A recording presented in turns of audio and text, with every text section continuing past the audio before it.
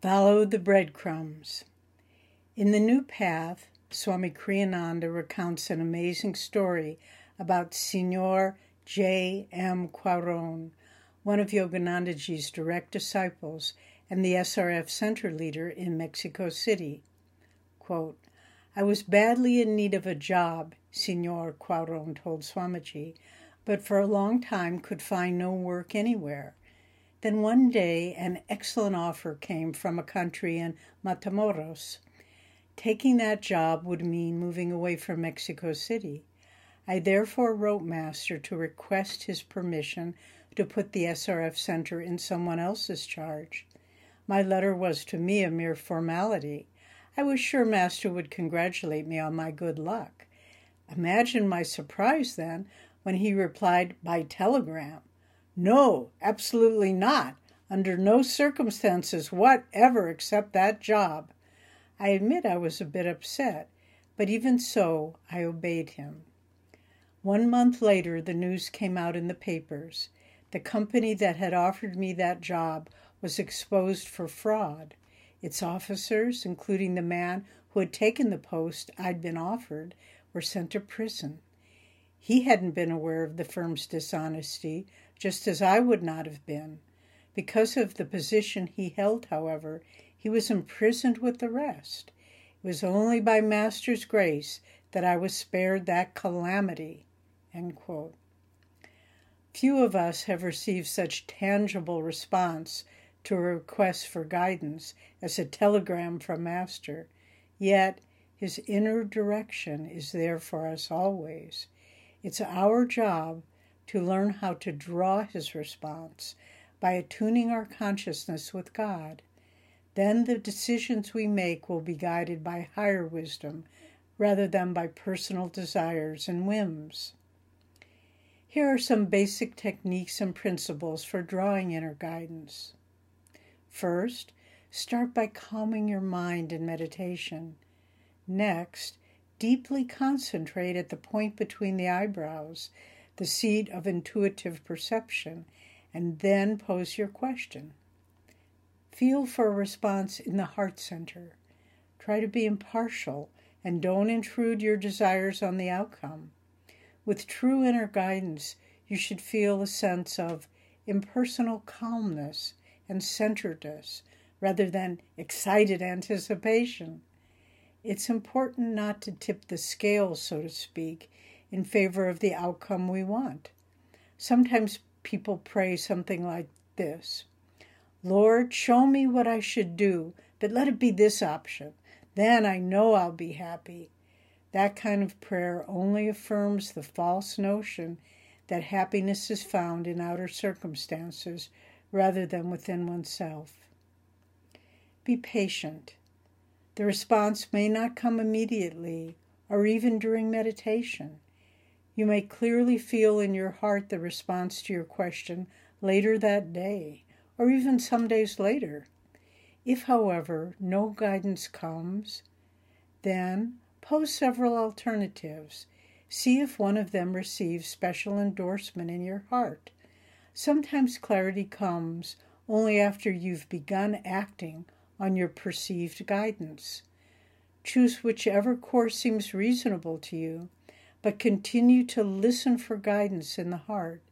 If the direction is correct, a sense of endorsement will confirm it. Otherwise, be open to trying other choices until certainty comes. Here's one final piece of advice. It's important to remember that guidance may evolve over time, and so we should continue to ask in meditation for the confirmation of our chosen course of action. In other words, follow the breadcrumbs that God is giving you. He will lead you forward, step by step, towards your highest good. Why does God's guidance sometimes seem so obscure? Perhaps it's because He wants us to walk forward through life with the constant thought of His presence. If choosing the right road were always clear and easy, we might feel the need to practice His presence only occasionally. Perhaps, too, It's to teach us to be open and fluid in our thinking. Yogananda said that many people become, quote, psychological antiques, habitually thinking and acting in old patterns. God is ever new, and by following His will, we can live in such a way to experience this. Finally, following true guidance when it conflicts with our reasoned expectations strengthens our faith and gives us the opportunity to surrender our ego-driven will to God's wisdom. As in the case of Signor Quaron, Master's advice was the opposite of what he wanted to hear, but in the end, it proved most beneficial. So, my friends, learn to draw true guidance and then have the courage to follow it. As Master says in a beautiful prayer, I will tune my free will with the infinite will of God, and my only desire shall be to do the will of Him who placed me here. End quote. May you be blessed with divine clarity in thought, word, and action. In divine friendship, Nayaswami Devi. So, my friends, this is such an important subject to think about and to experiment with, to try to develop experience with. Another bit of advice that Swami gave us is, if you are trying to follow inner guidance and you feel the sense of calmness and centeredness, there's a cautionary thing to add that if you do not follow that course of action, but if you say, no, I want to do it my way, it will become harder for you to draw that guidance. So by following it more wholeheartedly, more frequently in our life, the stronger we become, our receptivity becomes, our radio receiving station becomes to really receiving divine guidance. But if we get guidance and then we turn off the radio, we're not going to be getting that guidance in the future. So the more you just use it, if you don't use it, you lose it. And that's something to keep in mind, really. And then also to remember that this God's will for us, the word will is a little, has a lot of baggage that goes with it. It isn't like, I want you to do this. It's the wisdom guidance that is helping us through our actions to work out our karma so that we can find freedom.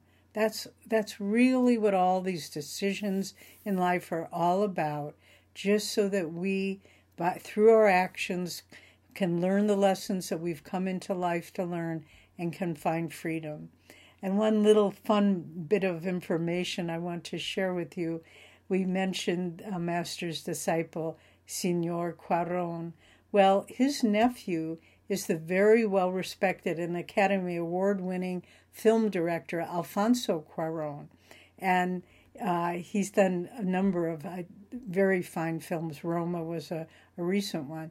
But he, in interviews, this Alfonso Cuarón said what a profound influence his uncle had on his life. So Master's vibrations go out into the world and reach people in many different ways. So God bless you, and we hope these thoughts will bring you clarity and help you to go forward in life.